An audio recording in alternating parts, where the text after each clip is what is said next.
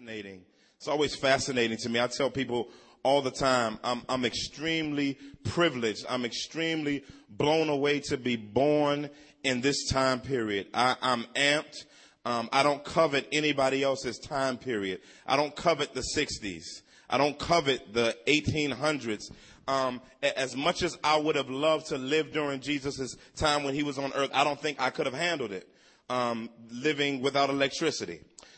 There's a lot of things. I thank God for in the fullness of time that he's placed us in right now in this place specifically for his specific purposes that are on his heart and ever on the forefront of his heart. And I'm deeply passionate, and we're deeply passionate about the Lord Jesus Christ getting his in this generation through what we'll repeat every week is faithful, unadulterated, meticulous transmission of the gospel of Jesus Christ into our generation, not just for justification for the unbeliever to be declared righteous, but also for the believer who has been justified and declared righteous by Christ's propitiating work through the wrath of God being satisfied and extinguished, now letting the gospel be the nutrients by which we continue to draw a resource off of God for the purpose of the Christian life. And if that's not you this morning and you want to get to that point of justification, and if that's not you this morning who say that I'm not drawing off the nutrients, then holler at us afterwards. But just know that there's a crew of people that are between the ages of 18 and 35 that are absolutely amped, that are absolutely blown away, that are absolutely smitten, that are absolutely passionate, that are absolutely looking for the opportunity to have the baton properly passed to us so that we can do what God wants us to do in this time and generation that we're in. I'm excited about that reality. Today, our subject, we've been going, of course, through John verse by verse, and we've been calling this series Jesus Christ Unplugged. People keep asking, are y'all going to be in John Sunday? Just know we're going to be in John every week. So just know that every week, verse by verse, we're going to be going line by line through the gospel, unless God has some need-based issues that we need to do in order to do some commercials or some abridgments in order that we can spit some more things from the scriptures in relation to what God wants us in that particular time to talk about. But today it's kind of a real fun subject that I think every one of us needs to peer in on. I think every person deals with it. What we're going to talk about today, I think that it's of prime importance that we are on some understandings in some different areas. But I'm going to ask you a question before we begin. What does the 1990 and 91 Chicago Bulls have in common with the X-Men and the Avengers and the Justice League? What do they have in common? Shout something out. Unstoppable. Okay, that's good. Yeah. What? You said a lot of people. Okay, what else? Huh? Say it again. Cohesiveness. Chop that up for me. Well, somebody said something right here. A lot of skills. Okay. Teamwork. Y'all getting warm and warm on our subject today, huh? More people. Core people, okay. Had a leader, okay. United. What's interesting about these group of people is they have a deep reflection of our subject based on our verse by verse study today that they're very synonymous with. Every one of them, our subject today is role players. Role players. Each one of them had role players. I looked on the internet because I forgot who was the first starting lineup team for the Chicago Bulls. And I remember that, of course, Michael Jordan, Scottie Pippen, Paxson, and your man Cartwright. And there has not been a basketball team with the level of cohesiveness that these cats had. And each one of these dudes could have been on a particular team and had their own team. But my man Phil Jackson had an interesting philosophy of what he did. His philosophy was you don't just build teams with a bunch of beefy players running amok doing their own thing. But what you got to have is you got to have role players. Role players. Say that with me. role players. It's real important to have role players. I mean, you had Michael Jordan taking his role on the team. You had Scottie Pippen, who was a beast, who could jump out the gym. Beastie, he was able to shoot crazy. He had mad leaps, but he played a role in relation to Michael Jordan. Then you had Paxson that could shoot out anybody. I put him down as one of the most lethal three-point shooters in the history of basketball. He was a beast, but he knew that was his role. He could have ran the point. He could have done a lot of different things, but what he was willing to do was he was willing to fall into his role. And what was so dope about their team is many times you didn't see much frustration with their role on that team. What was crazy about it is they fell into that role and they were passionate about that particular role that they had on that team because they were winning. And today our subject as role players in seeing Jesus and looking at John as role players on God's eternal team is very important and extremely theologically applicable to your life on a minute scale and even on a grand scale, because everybody in here has insecurities. Everybody has insecurities. If we were sitting in a discussion group and we were in a circle, small group, and you said your name, hello, my name is Eric. Hi, Eric. And then we go on and beginning to tell what your insecurities are. Everybody, as we go around the room, would have insecurities that we have not told anyone about. Well, our text today, as we read through the verses 22 through 36 of chapter 3, we're going to see the beauty of what it means to be a role player, and the comfort and the beauty of what it means to be a role player. And we're going to see a guy that's lethal in his understanding of his role and his understanding of Jesus Christ's role. It says, after these things, verse 22, it says, after these things, Jesus and his disciples came into the land of Judea. He was spending time with them and baptizing. For John had not yet been thrown into prison. There arose, therefore, a discussion on the part of John's disciples with a Jew about purification. And they came to John and said to him, Rabbi, he who was with you beyond the Jordan, to whom you have borne witness, behold, he is baptizing, and all are coming to him. John answered and said, a man can receive nothing unless it has been given him from heaven. You yourselves bear me witness that I said, I am not the Christ, but I have been sent before him. He who has the bride is the bridegroom, but the friend of the bridegroom who stands and hears rejoices greatly because of the bridegroom's voice. And so this joy of mine has been made full. Wow. He must increase, but I must decrease. He who comes from above is above all. He who is of the earth is from the earth and speaks of the earth. He who comes from heaven is above all. What he has seen and heard, of that he bears witness, and no man receives his witness. He who has received his witness has set his seal to this, that God is true. For he whom God has sent speaks the words of God, for he gives the Spirit without measure.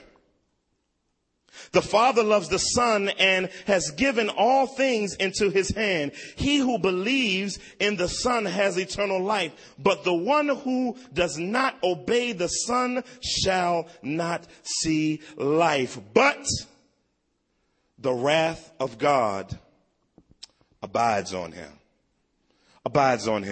Beautiful, picturesque. As we've been talking for the last few weeks, we want to read this in the way, the genre that the writer wrote it in. All the Bible was written in different particular genres to communicate things about Jesus Christ in a particular way to a particular audience. And of course, John is written in what is called a narrative prose. John kind of writes this like a variety show, or like a sanctified Saturday Night Live, where there are different stages, different scenes, and different people come on the scene. When this person comes on the scene, their purpose is presented in that scene, and it fades off and goes to the next scene. So what we're seeing here is another scene coming up on the stage of the scriptures in the book of John, where God is uniquely playing out through the voice of John the variety show of the unplugging and unveiling of the person of Jesus Christ. And so here we have what looks like an abridgment. One commentator said, this is, in the book of John, these abridgments are some of the most understudied areas in scripture, but the most rich. And what was interesting is I looked through commentaries. I look at about 5 to 10 commentaries, Deuce and I, and all of them had very short paragraphs on this section. But as we began to peer into it and look into it, there's a lot that has to do with us. And so as we see in the beginning of this passage, you see Jesus baptizing. Jesus goes out and he begins to take his place in being the post-runner of the forerunner, John, which brings me to my first point. If you're going to be a role player in God's kingdom, the first thing that you must work through is the role of others must not dictate your role in the kingdom. The role of others must not dictate your role in the kingdom. This is of extreme importance, because if you look in the text here, you see that it begins with John baptizing, and Jesus baptizing, but it says that it wasn't actually Jesus baptizing, but his disciples were baptizing. And Jesus was spending time kicking it with his disciples. Now, right now, the 12 have not been appointed yet. So it's a myriad of people who have been attaching themselves to Jesus. In Matthew and in Mark, you'll see the time where Jesus goes all night after he comes out of the wilderness experience, which is not recorded in John. And after that, he'll pray and he will appoint the 12 apostles. But right here, which isn't even mentioned in any of the other passages, you see the overlapping of John's ministry and you see the overlapping of Jesus' ministry. But then you see a group of people who have attached themselves to Jesus, who hasn't really been yet designated as leaders, but he was spending time with them, checking them out to see what type of cats they were, but he was also allowing them to baptize. Now, this baptism here is not Christian baptism. It's a continuation of the affirmation of the baptism of John.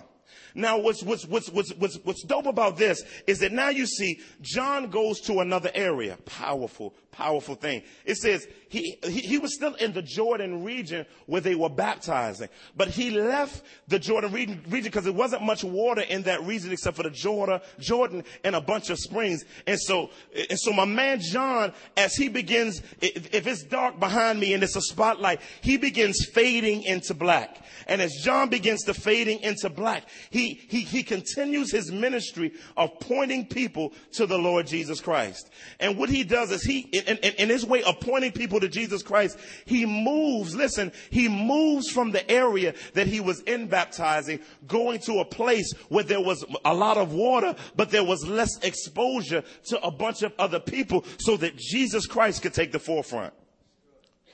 And can you imagine, you know what I'm saying? John the Baptist is probably about 31. He was about 9 months older than Jesus. So if Jesus is 30 at this time, John may be 30, or if his birthday is about to come or if it's come, he's about 31. So they the same age. Young boys.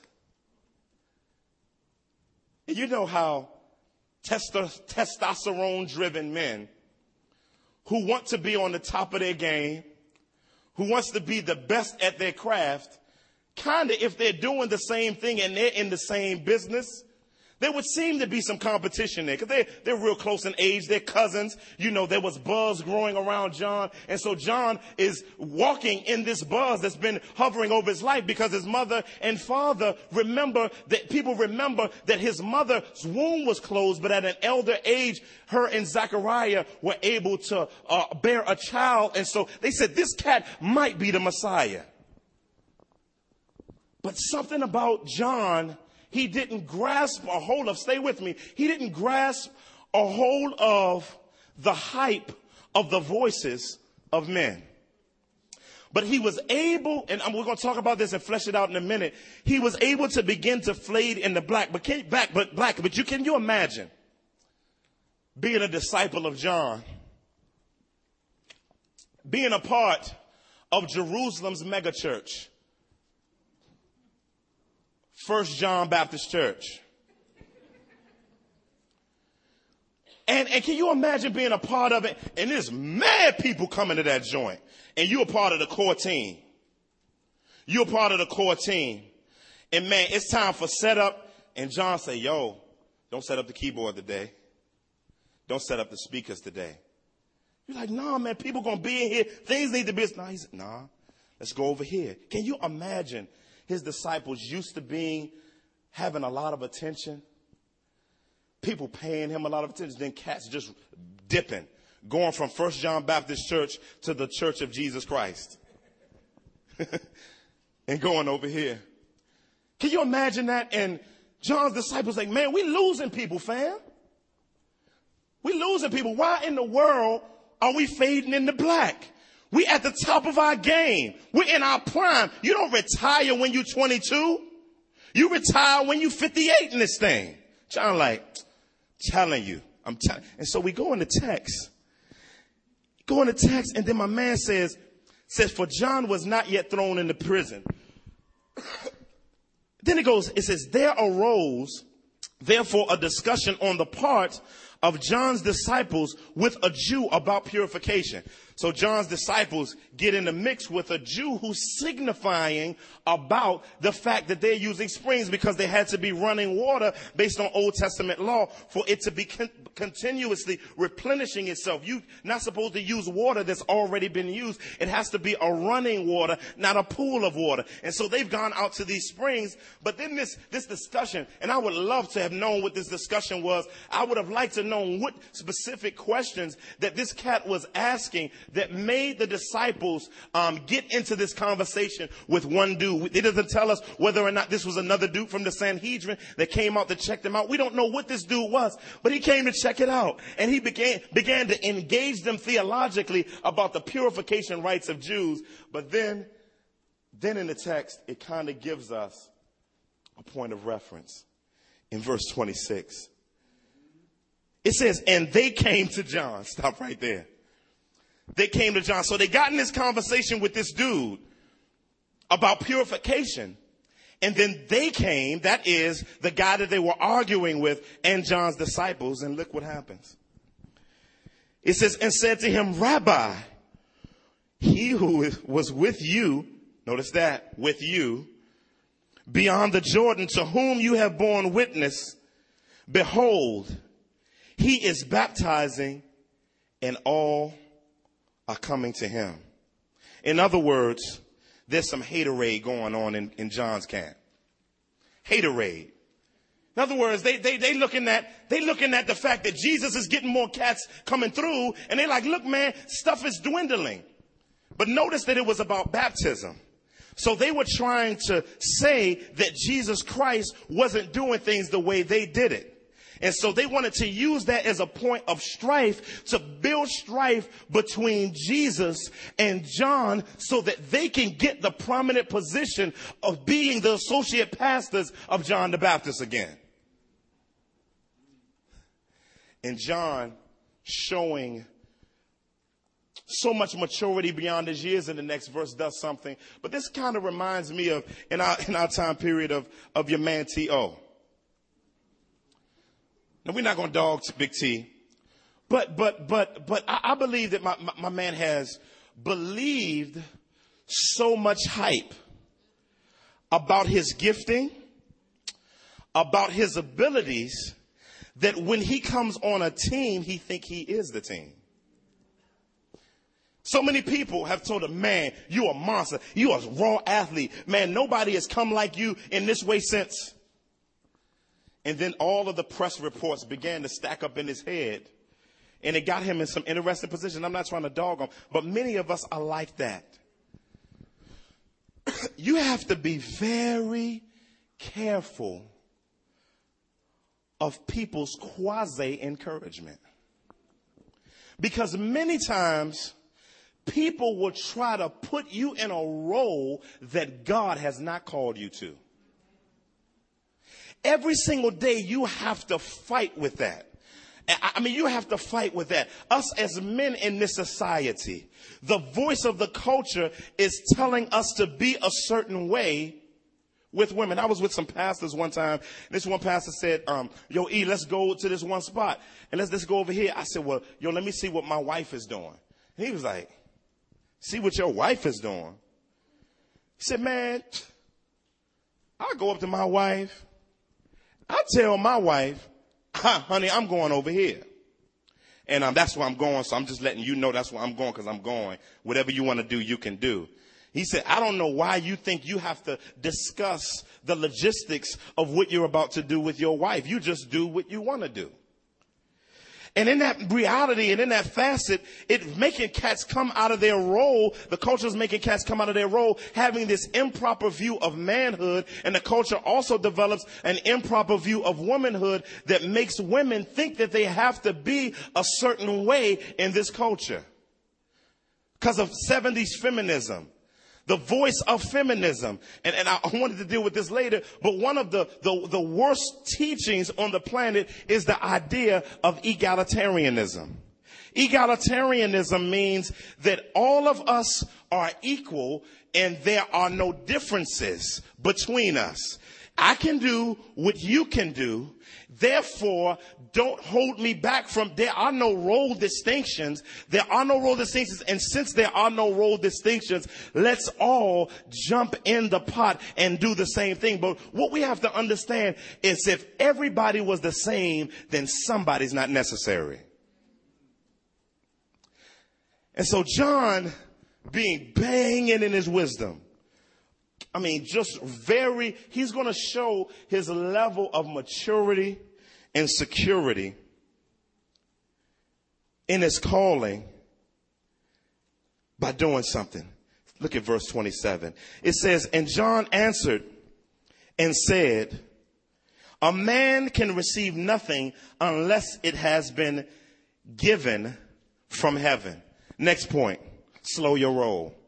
Show your role. Show your role. John, in the beginning of this passage, he's wanting to in response to his jealous disciples, he says to them, listen, Jesus Christ coming on the scene has a unique ministry that I've been called to prepare him for and prepare the way for. And because of that, understand if all the people are going to Jesus, then God sovereignly assigns, this is beautiful, God sovereignly assigns to each covenant member of his eternal community a role. Every single one of you all, under the sound of my voice, have a role. But many times we want to usurp the sovereignty of God, usurp God's passionate plan for what he wants to come through our lives, and we want to recreate another job description. Many of us, if the truth be told, we're so insecure, and God has it tripped me out when people come up to me and they say, I don't know what my purpose is. And I'm trying to find out my purpose. And they'll sit down to me and they'll dictate to me their purpose. I'll hear it all in what they're saying. And I said, well, first off, I said, what else are you wanting me to tell you?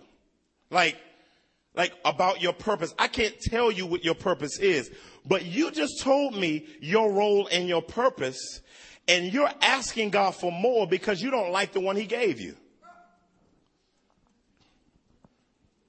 So many of us, God has clearly shown us some of our roles and some of our purposes. And what happened is because we see someone else and we see how they're flossing their role in the kingdom, how they're showing off their role in the kingdom, and how they're getting more notoriety in the kingdom. And because of that, we want to transplant their purpose and their role in the kingdom to ourselves.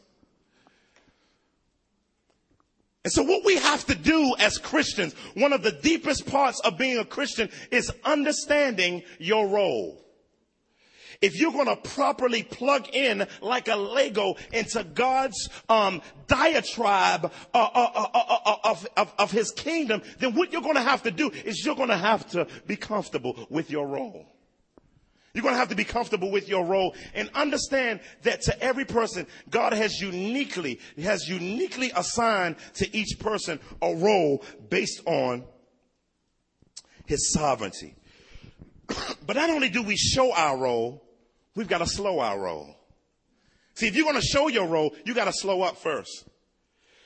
Because many times we're walking in a role that's not our proper role. I always hear like stay-home moms, especially in the first stages of being a stay-home mom, they begin to be very self-conscious, especially if they're degreed. They become very self-conscious about their role within the kingdom, that they believe God has called them to be home. They deal with a lot of insecurity issues because around them, everybody else spews another role to them, and then they begin to demote themselves in another role that God didn't put him in.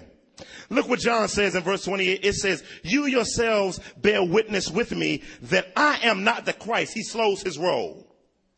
John slows his roll. He says, slow down, fellas. I told y'all a brother is not the Christ. I'll never forget Howard Hendricks. When I was in seminary, I was blown away. He said one of the most profound statements I've ever heard in my life. One of his mentees was my professor, Mark Bailey. I mean, this dude is lethal in Bible exposition. I mean, lethal. I mean, look, I'm the only black dude in the class, and I come from a very expressive environment. And man, he would be teaching them scriptures, man. I'm sitting in my seat, man. And this is my first year of seminary. I came out of Backyard Baptist Church in the gutter where, the guy was saying, hey, all right. And, I'm sitting down chopping up them scriptures, man. And I'm looking around, looking at everybody. I'm like, don't y'all hear what this cat is saying in this piece? And man, I stand up with the desk still around me. I'm like, hallelujah. Bless God in this place. Hey, I'm going crazy in that thing.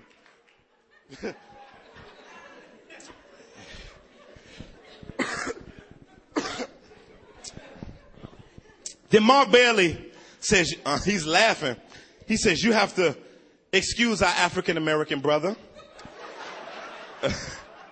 He says, let me just give you a brief history of African-American culture. Because everybody is people packing up and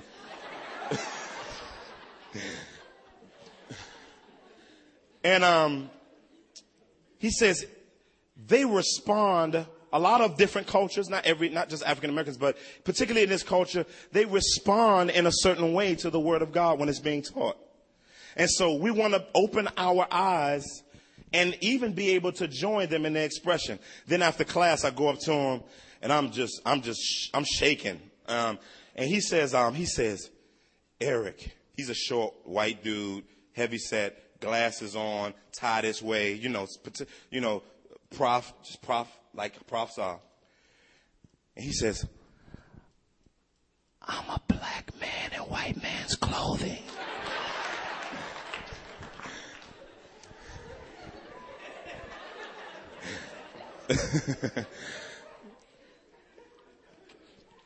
But then I went to Howard Hendricks' class, and Mark Bailey was getting another role at the school. He was becoming the vice president of the school. And Howard Hendricks stands up in class, and he said, I told this dude, this is my mentee, I told him this public information, so I'm not putting him on blast. He said that he should remain in the classroom and that he shouldn't go to an administrative position within the school. He says, because sometimes a physical promotion in a man's eyes is a spiritual demotion in God's eyes. See, whenever we attempt to live outside of the role that God is giving us, even though it might look as a promotion, it might have more money, it might have more opportunity in your eyes, but it may actually be a demotion because you're living below your calling. So we have to begin as Christians, to begin like John, to see ourselves properly, to slow our roll. We need to be able to slow our roll. It's beautiful how in the book of Luke, Jesus even proclaims the beauty of John's role. In Luke chapter 7, verses 24 through 30, it says, "And when the messengers of John had left, he began to speak to the multitudes about John. What did you go out into the wilderness to look at? A reed shaken by the wind?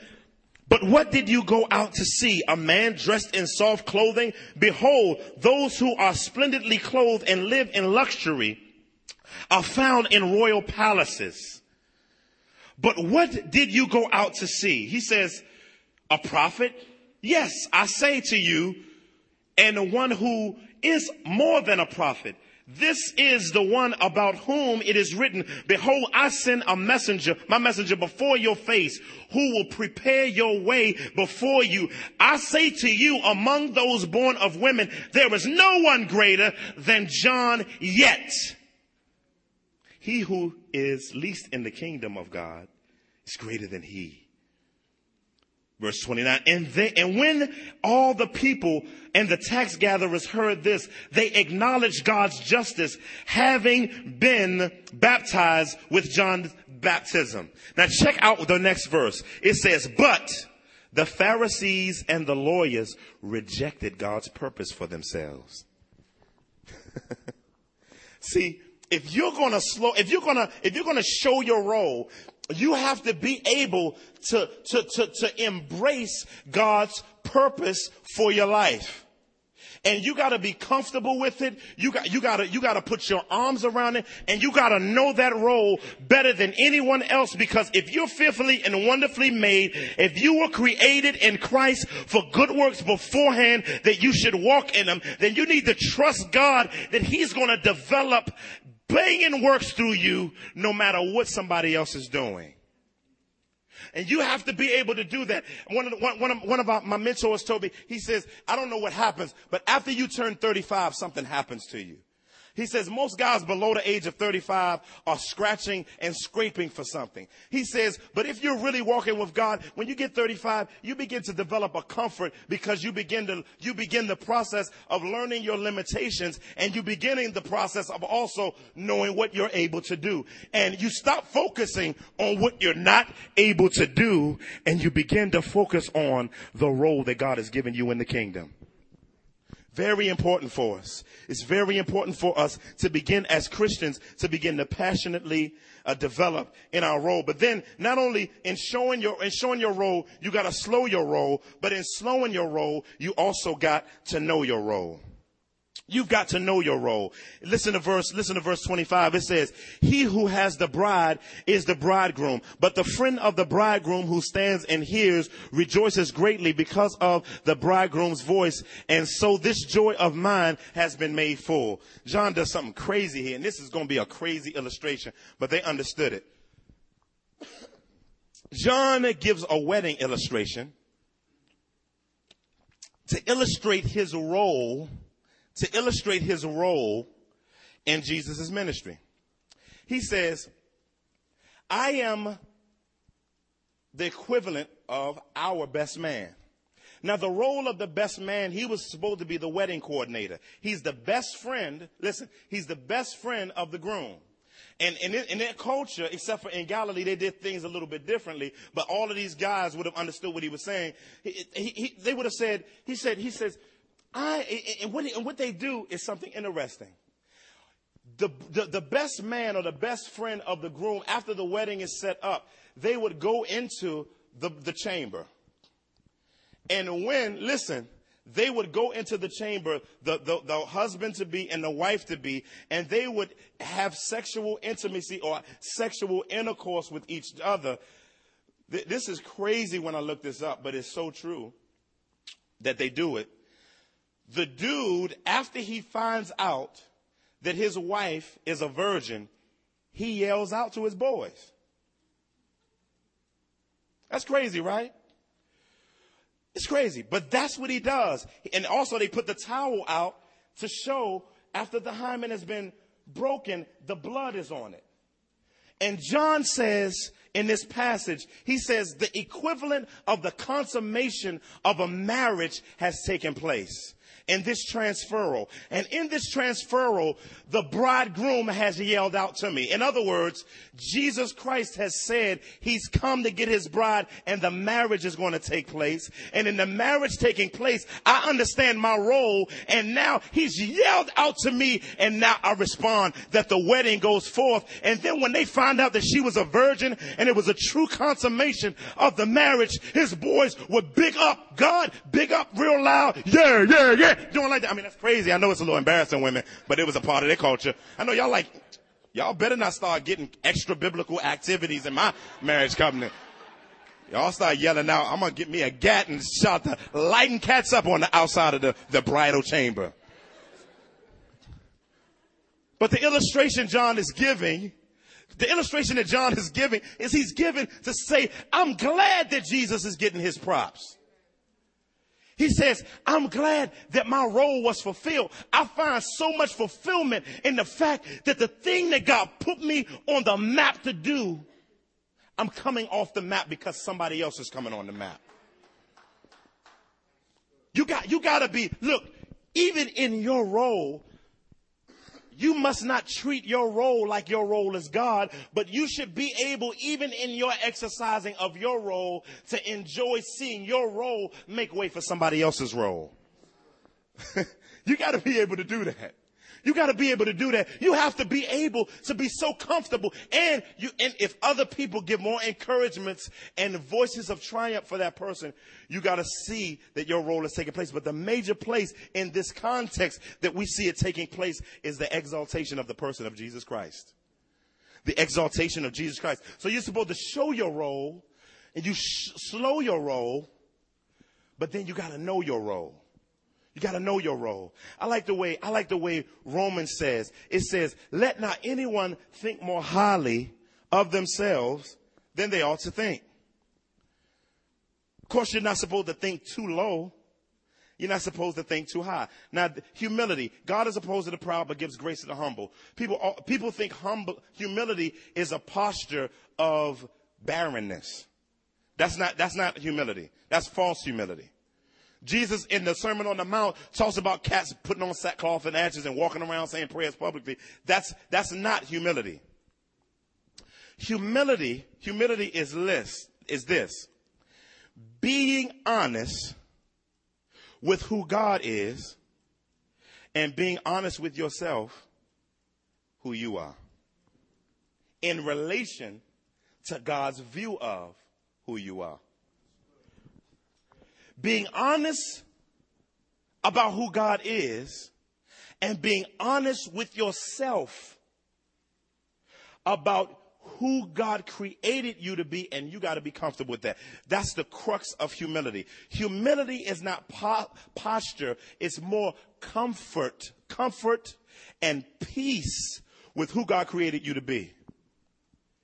God has given everybody a sweet spot. A sweet spot. Everybody got a sweet spot. And one of life's voyages is for the Spirit of the living God to begin to develop us into walking in that sweet spot. And then when you find people that have that same sweet spot that you have, then what you all do is you all converse, but you all don't have to vie for position because everybody, the Bible says in Romans, I like this. Turn over to Romans chapter 12 real quick.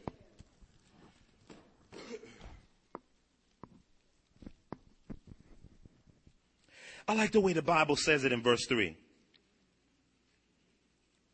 It says, 12:3, it says, for through the grace given me, I say to every man among you not to think more highly of himself than he ought to think. Then it says, but to think so as to have sound judgment, as God, listen, has allotted to each a measure of faith. This is deep. This is in the context of gifts. Now, what God has done is he's given everyone a role, and he's given every Christian a gift.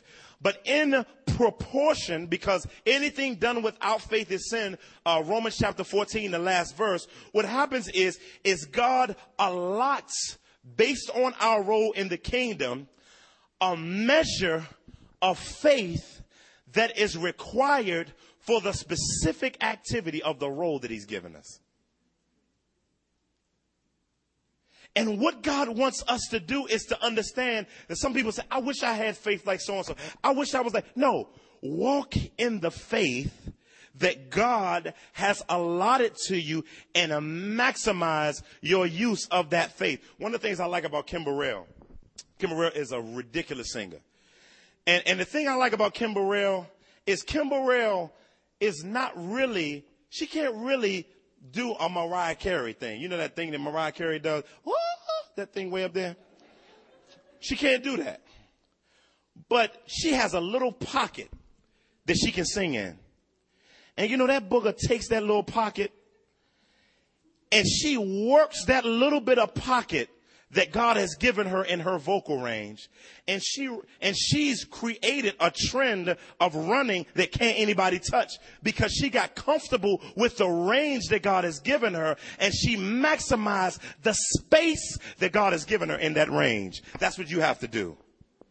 That's what you have to do. You have to begin to maximizing the space that God has given you within the role that he's called you to. I got to end because I'm getting hoarse. It says, and so this joy of mine has been made full. He says, he must increase and I must decrease. He must increase and I must decrease. So it all boils down to humility, honesty with who we are. But then my last point, as I get ready to close, Jesus honestly embraced his role in the kingdom. Jesus honestly embraced his role in the kingdom. Jesus honestly embraced his role in the kingdom. Now, at this point in the text, in this, what we will call a variety show, a sanctified Saturday Night Live, John the Baptist and all of his disciples, as John decided, he must increase and I must decrease. And it stops. And John fades into black. Then John, the author of the book of John, begins to take stage as the narrator again. He begins to talk. And John said, he who comes from above is above all. He who is of earth is from the earth and speaks of the earth. He who comes from heaven is above all. John is giving a brief commentary on what just happened. And he says to John the apostle, he says, listen, Jesus is from above. John is from the earth. John did not start in heaven. Jesus started in heaven. Jesus took on an additional nature and came among us. Therefore, he is above all. Therefore, he's talking to his audience about stop looking to John the Baptist and understanding John the Baptist's role. But beyond understanding our own role, you all, we have to be able to understand the beauty and glory of the role of Jesus Christ. And he says Jesus Christ is above all. So that shows us that Jesus Christ is supreme in several ways. Jesus Christ is supreme in his origin. See, what's so dope about Jesus? Let's give Jesus as the ultimate example of this. If you look at Jesus, Jesus always told the truth about who he really is, who he really was, and who he really was going to be. And he was always, even though the people around him was thinking that he was blaspheming or talking about himself more highly than he was just being honest about who God had made him as a human to be. So Jesus is supreme, and Jesus knowing himself better than any of us, Jesus is supreme in his origin. That's verse 31. But not only is Jesus supreme in his origin, he is supreme in his witness. He is supreme in his witness. It says right here, it says, and what he has seen and heard of, that he bears witness, and no one receives his witness. It says, he who comes has received his witness, has set his seal to this, that God is true. This is rich. It's real rich. Bear with me. He says, Jesus Christ, because he's above all, has been witnessing the essence of God that we talked about in our first message. He's witnessed the glory of God. He's witnessed the grace of God. He's witnessed the justice of God. He's witnessed the eternality of God. He's witnessed the preeminence of God. He's witnessed the truth of God. He's witnessed everything about God. He and the Father, the Bible says, Jesus is in the bosom of the Father. John 1:18, meaning that Jesus spent time eternally kicking it with the Father. So he's supreme in his witness. And John says, if you believe that Jesus is supreme in his witness, you have set your seal that God is true. Deep. Let's start with set his seal. Set his seal. Back in the day, they didn't lick postage, put a postage on it and all that stuff like we do and close it up and send it. What they would do is they had a cup, and they would heat that cup up, and under it they drop wax in it. When they would drop wax in it, when they closed an envelope or there was any documentation, if it was a piece of paper and it was a flat documentation, they would pour hot wax on it. And you know, wax, when it separates from heat, immediately begins to dry and it softens. And many prominent leaders had what's called a signet ring. And what they would do with that signet ring is they would make the impression of that signet ring in that wax. And what they were saying with that signet ring, there was an insignia that was indigenous or specific to the person who wore the ring, so that when it hit the paper and it pulled back from the wax, that the person that this was carried to knew that this was from the authentic person of which this letter or document is to be received. John says anybody that receives Jesus's witness has set his seal. You have confirmed the reality that Jesus Christ is supreme. But what does it say? He says, confirm this, that God is true. Well, what about God is true? This is what we do when we affirm this. This is God has a perfection which is called truth. Mean his nature. It says truth means, out of the Moody Handbook of Theology, it says truth means that the facts conform to reality. Truth identifies things as they are, properly defined in relation to God. Truth is that perfection of God being by nature, of which he fully answers to the idea of the Godhead, listen, is perfectly reliable in his revelation and sees things as they really are. First, it means he is truth. He is the true God in distinction to all others. There is none like him. Isaiah 44:8 through 10, 45 and 5. Second, he is the truth in that his word and revelation are reliable. Numbers 23:19. He can be trusted. Third, he knows things as they are. He is the beginning of all knowledge and makes it available in order that, listen, man may have fellowship with him. He is the truth in the comprehensive sense. He is the source of all truth, not only in the sphere of morals and religion, but also in every field of scientific endeavor. When you set your seal to the fact that Jesus is God, manifested in flesh, you say that God is true. But not only do we talk about the supremacy of God's witness, we also talk about the supremacy of Jesus' authority. And I'm closing. He says, for he whom God has sent speaks the words of God, for he gives the Spirit without measure. The Father loves the Son and has given all things into his hand. So now we see that Jesus is supreme, and that now what John said about Jesus, that Jesus has come to give the Spirit without measure. He who comes after me will not just baptize you with physical water, but he will baptize you with spiritual water and fire. He will baptize you with the Holy Spirit. And John says, this is the cat that has supreme authority as the God-man to tell the Spirit what to do.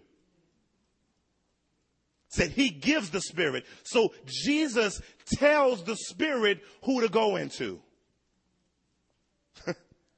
His authority. But then it says the Father has given all things into his hand. That means God has delegated in a way I don't understand, some of the authority that is inherent in his rulership to his Son for a designated period of time, until what's going on in 1 Corinthians 15 says Jesus will redesignate that authority over to the Father for him to rule as the triune, the head of the triune clique that rolls thick. Some of y'all missed that.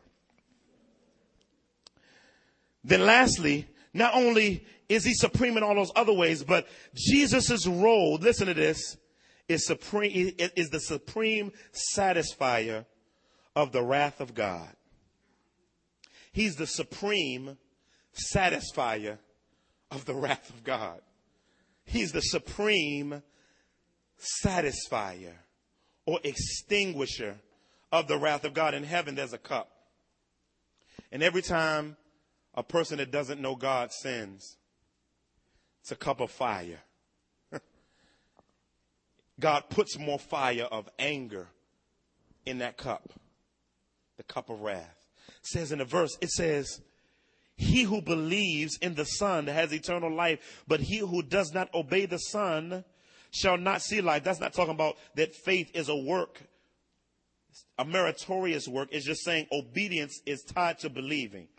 That's an unmeritorious work of obedience. It says, but the wrath of God abides or remains on the person that doesn't know Jesus Christ as Savior. If they've rejected the Son, then the wrath, the Bible says in Ephesians chapter 2 verse 3, that the wrath that we were at one time, those who transferred from the kingdom of darkness to the kingdom of light, we were children. We were being nurtured by the wrath of God. We were children of wrath. We were going to get our just due wrath. Romans chapter 5 verse 9 says that Jesus Christ satisfies the wrath of God. Reminds me of when in my mother's kitchen one time I was cooking a bologna sandwich. Y'all don't know nothing about that. I was cooking a bologna sandwich and I put some of that, y'all don't know nothing about that government butter and that government cheese. And I took the red parts off the outside of the bologna, and I slit the bologna in the middle so it wouldn't swell up like that, and so it could lay straight down. Some of y'all know what I'm talking about. And what I do is I cut that government cheese, amen, praise God, hallelujah, and lay it on top. And all of a sudden, I'm trying to be Chef Raekwon or something. Chef, I'm going like this and carrying on. Then all of a sudden, a spark flames the pot. And so I go get some water. And I just, then it goes, foosh. And I'm like, oh, sniggity snap. I go get my mom's and I run and go get my mom's. I say, Mom, I'm trying to put out the fire. And my mother said, chill out, calm down. Get me a towel. When she went and got the towel, she smothered the fire that I spread through trying to put it out myself. And the fire that I was trying to put out, she smothered it, she covered it, and extinguished the fire. In our lives, many of us who don't know Christ try to extinguish the wrath of God by our own works. And all it does, it spreads the fire of God's wrath. But Jesus, the Christ, the Son of the living God came to cover what we spread. And today, under the sound of my voice, you've been spreading the wrath of God ever since you were conceived in your mother's womb. Spreading it. Somebody say, well, how can a zygote be? God got a beef with you from birth. In every act to get in relation with him on our own spreads wrath. So today, you can't be a role player until God drafts you on his eternal team. Look, God doesn't go scouting people's gifts.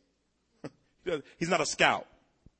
God looks for people who are nothing and gives them skills and trains them for his team. But he doesn't do that until you trust Jesus and you recognize that your fallenness, your jacked upness, all of us in the room that know Jesus has that reality. Our fallenness and our jacked upness spreads the wrath of God. But Jesus Christ wants to cover that wrath through faith and draft us on his team. Bow your heads.